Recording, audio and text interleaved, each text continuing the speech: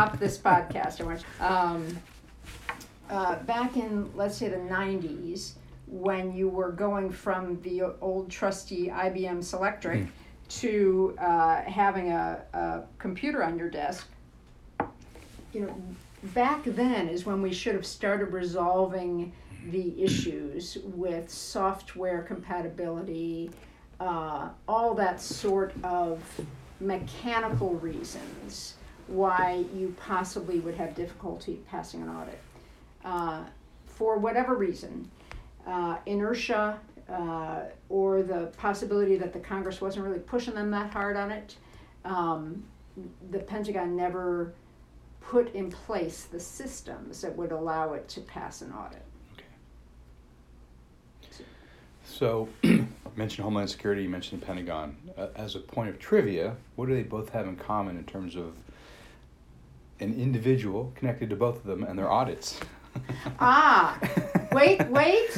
Don't tell me, as the radio show says. Would it be David Norquist? It would be. So there you go.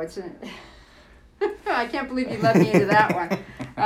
Anyway, one of the things that concerns us at Taxpayers for Common Sense about the idea that the Pentagon hasn't passed an audit is that the Pentagon is a $700 billion roughly enterprise, and you already have issues with keeping track of that much money. Then to really not have the systems in place that allows you to keep efficient track of it is daunting, and also for a taxpayer organization, very disappointing, because we feel it is a base requirement of the federal government that they be spending your money wisely. And if we don't know where that money is going, how can we possibly certify that it's being used well? And it's not just money that needs to be accounted for. Equipment, buildings, right. Land. Yes, all of that. And that is another thing that I find puzzling about the Pentagon. I think it's pretty clear the Navy can tell you how many ships it has. I think all the military services can tell you how many aircraft they have. The big capital systems. There evidently was some problem with cross-checking with the state of the equipment. So if you had something that was non-operational, for instance, did that count or didn't it count on your list of systems? Evidently there wasn't clear guidance, or there was different guidance between the different portions of the Pentagon. Let's say, I'm going to make this up here, let's say the Air Force and the Navy had different ways of accounting for whether or not, how many aircraft they had. That's a hypothetical on my part. But there was a lack of uniformity in how those things were counted, and that's because of the stovepiping of, in particular, the military services, but then the other subsets of the Pentagon. You were both at the Pentagon and on the Hill. Mm-hmm. Let's talk to your Hill time. Okay. And not as a policy analyst going to the Hill, but you actually worked on the Hill for a member of Congress. Right. Did you hear much interest among members of Congress and or their staff and people that you work with on some of these questions that taxpayers, including your group, Taxpayers for Common Sense, would be asking? How is the money being spent? Where is it being spent?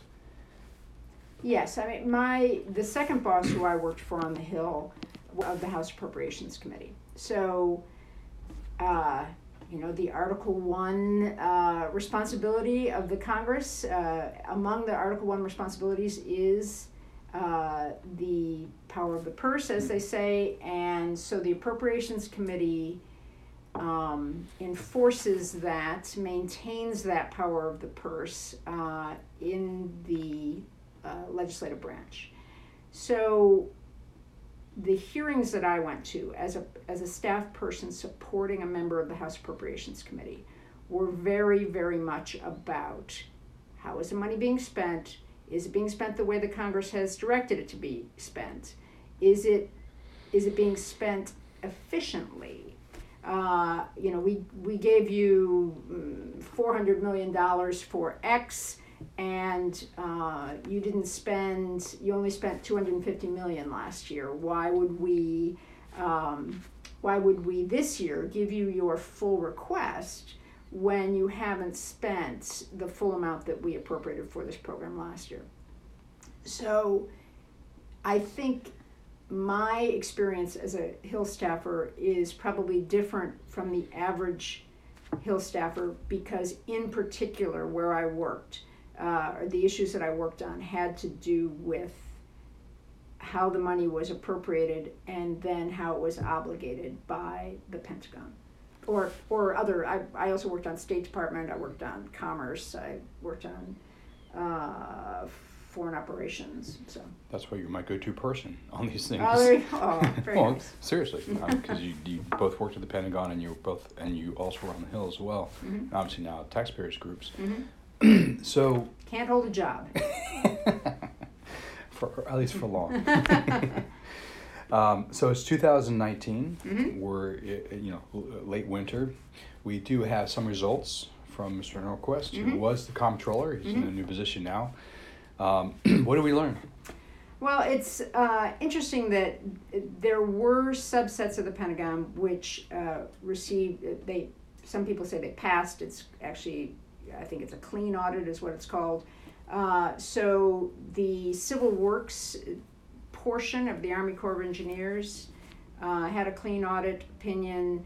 The Military Retirement Fund, the Defense Health Program, DHA, Defense Health Agency, the Defense Contract and Audit Agency, and I always say when I'm talking about the audit, it would be very embarrassing if the Defense Contract and Audit Agency couldn't pass an audit, so they dodged that bullet, and the Defense Finance and Accounting System, well, the Working Capital Fund of DFAS also received a clean audit, not all of DFAS.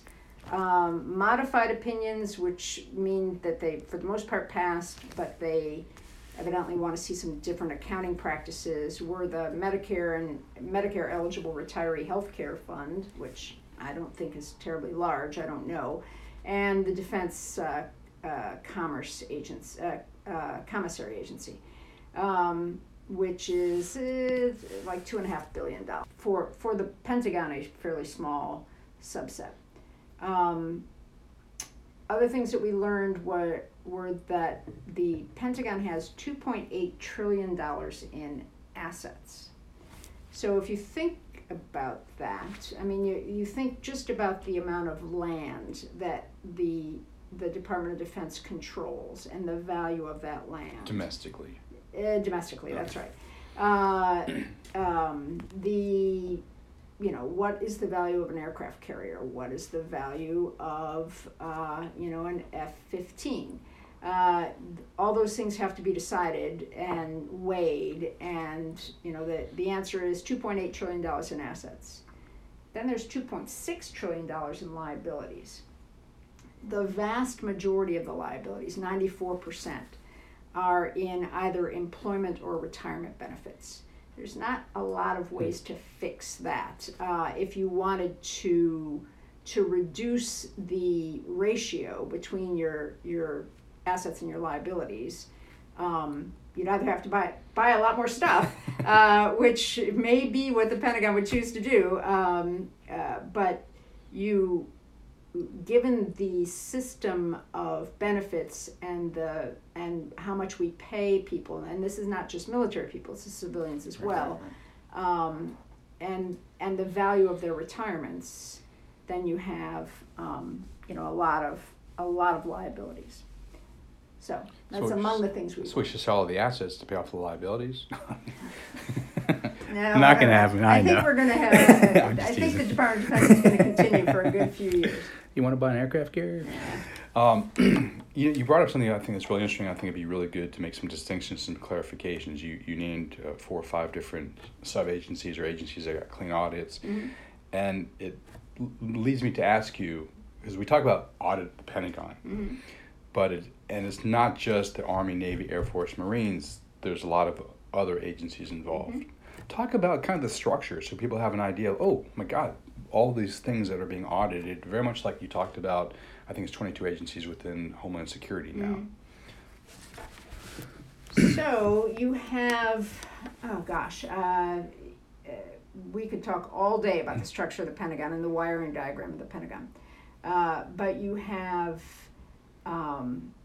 not just the military services, as you said.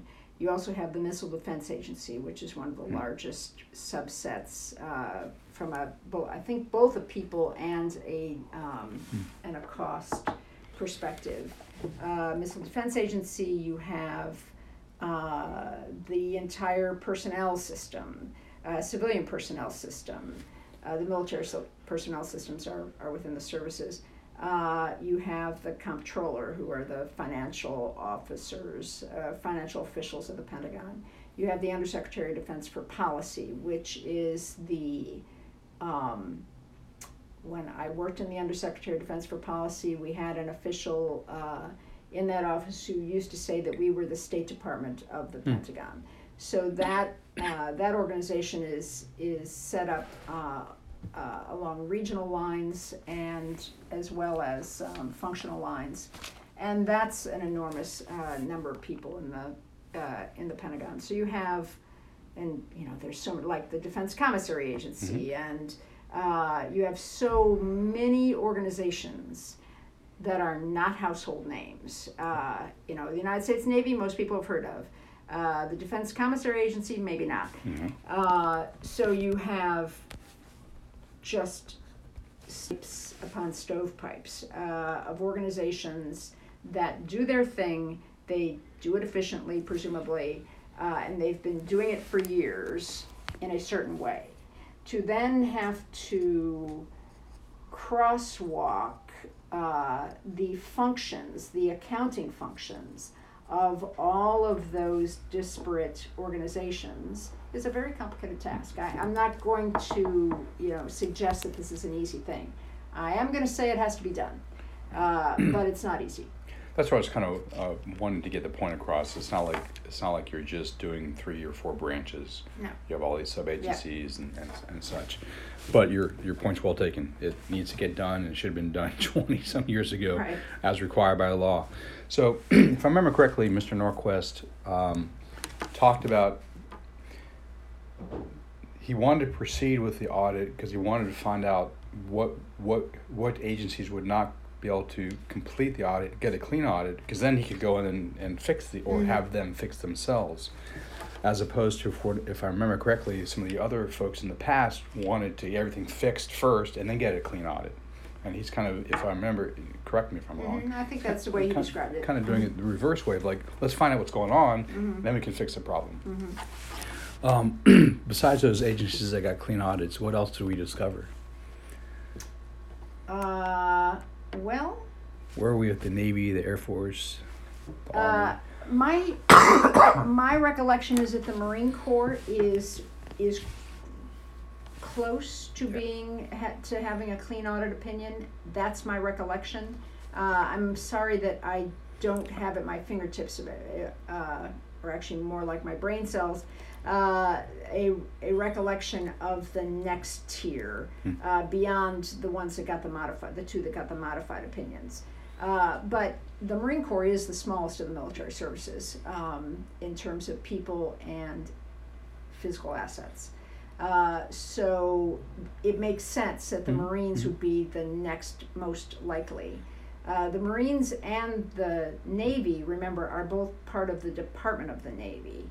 So, which is if in fact the idea of a Space Force comes into fruition, it will be the same type of organization where the Department of the Air Force will be above the Air Force and the Space Force. The Department of the Navy is above the Navy and Marine Corps. I find it interesting that one portion of the Department of the Navy can pass and one or is very close to passing and one is evidently not. And I may be incorrect on how close the Navy, the U.S. Navy is to receiving a clean opinion. But that has always sort of tickled the back of my brain. Why would that be? Besides just size, why would it be that the Navy is behind the Marine Corps in auditability? Well, since the Space Force, which is coming online relatively soon, hopefully they start at a good starting point in terms of. Well, you have to speak to your friend Mr. Norquist about that. Yes. Our friend Mr. Norquist. Yes. So what are the next steps for the present day comptroller in terms of getting clean audits for some of these agencies and branches that haven't? Well, I am not privy to what particular stumbling blocks they came across for each other subset of the Pentagon. I am assuming that they are taking best practices from those organizations that were able to pass and making recommendations to the ones that have not yet on, this is what works for the Civil Works Division of the Army Corps of Engineers, and perhaps you should be thinking about that. One of the things that I think is, and this will seem like a bit of a non sequitur to you, but in the timing is everything department, the audit came out within 24 hours. The report of the National Defense Strategy Commission came out and was immediately, dropped off the radar screen in the news because something else happened in the news, and I don't even remember what it was, but something else happened and wiped away all talk about the audit or the Strategy Commission. But the National Defense Strategy Commission, which is was an outside non-governmental or a commission set up by the government, but it was non-governmental people on it, recommended a 3 to 5% increase above inflation to the Pentagon top line over the next 5 years. So that piqued my interest, and I went and looked at, I decided, 3 to 5% above inflation for 5 years, inflation compounds. I was like, what on earth, how much would that be? So I did a chart that had the FY19 defense appropriation level, which was $674.4 billion, and I used the CPI inflator, and I ran the numbers on if you increased by 3% over every year, over the next 5 years, in the fifth year we'd be spending $882.8 billion on the Pentagon. If you increased spending by 5% above inflation for the next 5 years, in the fifth year we'd be spending $971.9. So let's round that up and call that $972 billion on the Pentagon. So, and that doesn't include OCO, which they're not. That's right. Of. No, right. It does not include OCO. So that's pretty close to $1 trillion. So you're going to say, why are you talking about this at this point, Wendy? Our point of view here at Taxpayers for Common Sense is, if you can't pass an audit, maybe you shouldn't be, if the Pentagon can't pass an audit, maybe we shouldn't be contemplating, $900 to $1 trillion a year in Pentagon spending in the next 5 years. So timing is everything, and I think that people really need to be thinking hard about the importance of knowing where the money is going before we start spending a lot more. From your lips to God's ears. I completely agree as a taxpayer. There you go. And as someone who's fiscally conservative. Mm-hmm. Now, you obviously work on a wide variety of policy issues here for Taxpayers for Common Sense. It's not just the audit. You also do DOD. I sense we're about to veer off script. Reform. Well, I was just going to ask you to talk, and not in great detail, just some of the other things in terms of DOD reform that kind of fit into this, that are on your plate and things that you're looking at. Well, you mentioned it, the Overseas Contingency Operations account, which is, I refer to it as magic beans money, or that somehow Congress considers it magic beans money as if it doesn't count. It does not count against the caps from the Budget Control Act of 2011. The good old days. As amended. But it sure as heck counts against the deficit. Mm-hmm. So the possibility, and we're not going to know for certain until the FY20 budget request comes out in about 2 weeks. But certainly there's a rumor that it will be, the OCO budget request will be above $170 billion, on top of the BCA cap, which is 576, I think, for FY20. So I went, because this is what I do, I went back in history and I said, how, because we've been down in the double-digit billions, still a lot of money, but not 170 billion. I went back and looked at the highest watermark for OCO spending, which was in FY08. Okay. And I think it was north of $185 billion. In FY08, we were in 2 active shooting wars. So the idea that we would now say that we have to spend 170 billion in this off-budget account is clearly dodging the budget caps. So we'll be focusing on that a lot. We're going to be focusing on the establishment, how the Space Force will be requested to be established as part of the budget request, and how the House Armed Services and Senate Armed Services committees handle that request as they are writing the Defense Authorization Bill, which is where the statutory language that will establish Space Force will reside. I'm sure I'm forgetting a zillion things that I'll be working on. I'll also be working on the idea that that the president can take money that has been dedicated for specific military construction projects and spend it on something that is not a military that military construction program, and we would say is not military construction at all, which would be the wall on the southern border. Military construction money, it happens to be 5-year money. This is getting way down in the weeds now for your podcast listeners, but it does not expire for 5 years after it's appropriated. For comparison's sake, O&M, operations and maintenance money, is 1-year money. The department has to spend it in the fiscal year in which it is appropriated. Military construction money is the longest lived money, and it does not have to be fully obligated for until the end of the 5th fiscal year. So for that reason, it's a very tempting target if you are looking to sweep up unobligated balances and put it into something. Military construction is the obvious place to go in the Pentagon. The argument against, besides the Article 1 argument against doing it, the fiscal argument against doing that and the political argument against doing that is military construction projects are very, very highly specifically called out in the tables that accompany the military construction appropriations bill. So, for instance, I use an example in California in the FY19 bill, which has just been signed.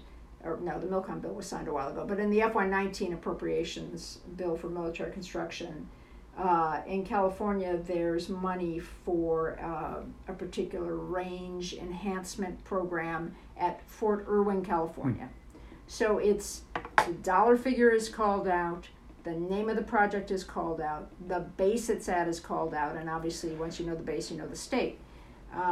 Well, that means that there are 2 senators and at least 1 House member and the United States Army who all want that money spent there. So it will be interesting to watch how successful the administration will be in diverting money that is very specifically called out for specific projects to a non-military construction program. So you do some great writing. On thanks. audit. Yeah, you're welcome. On audit. In the past, we've talked about the F-35. You just talked about the Space Force. Where can folks? You can go to taxpayer.net, and you will find our website. And if you go to the national security portion of our website, you will find all of my writings on national security issues, which goes beyond the Pentagon. It is also Homeland Security, and therefore, border security comes under my purview. So I've done a lot of writing recently. Yes, you have. We also have very robust programs in the energy area, right, in agriculture, and obviously tax and budget. So you can find all of that. Very good. Thank you, Wendy. My pleasure. Great to talk to you. Good to talk to you.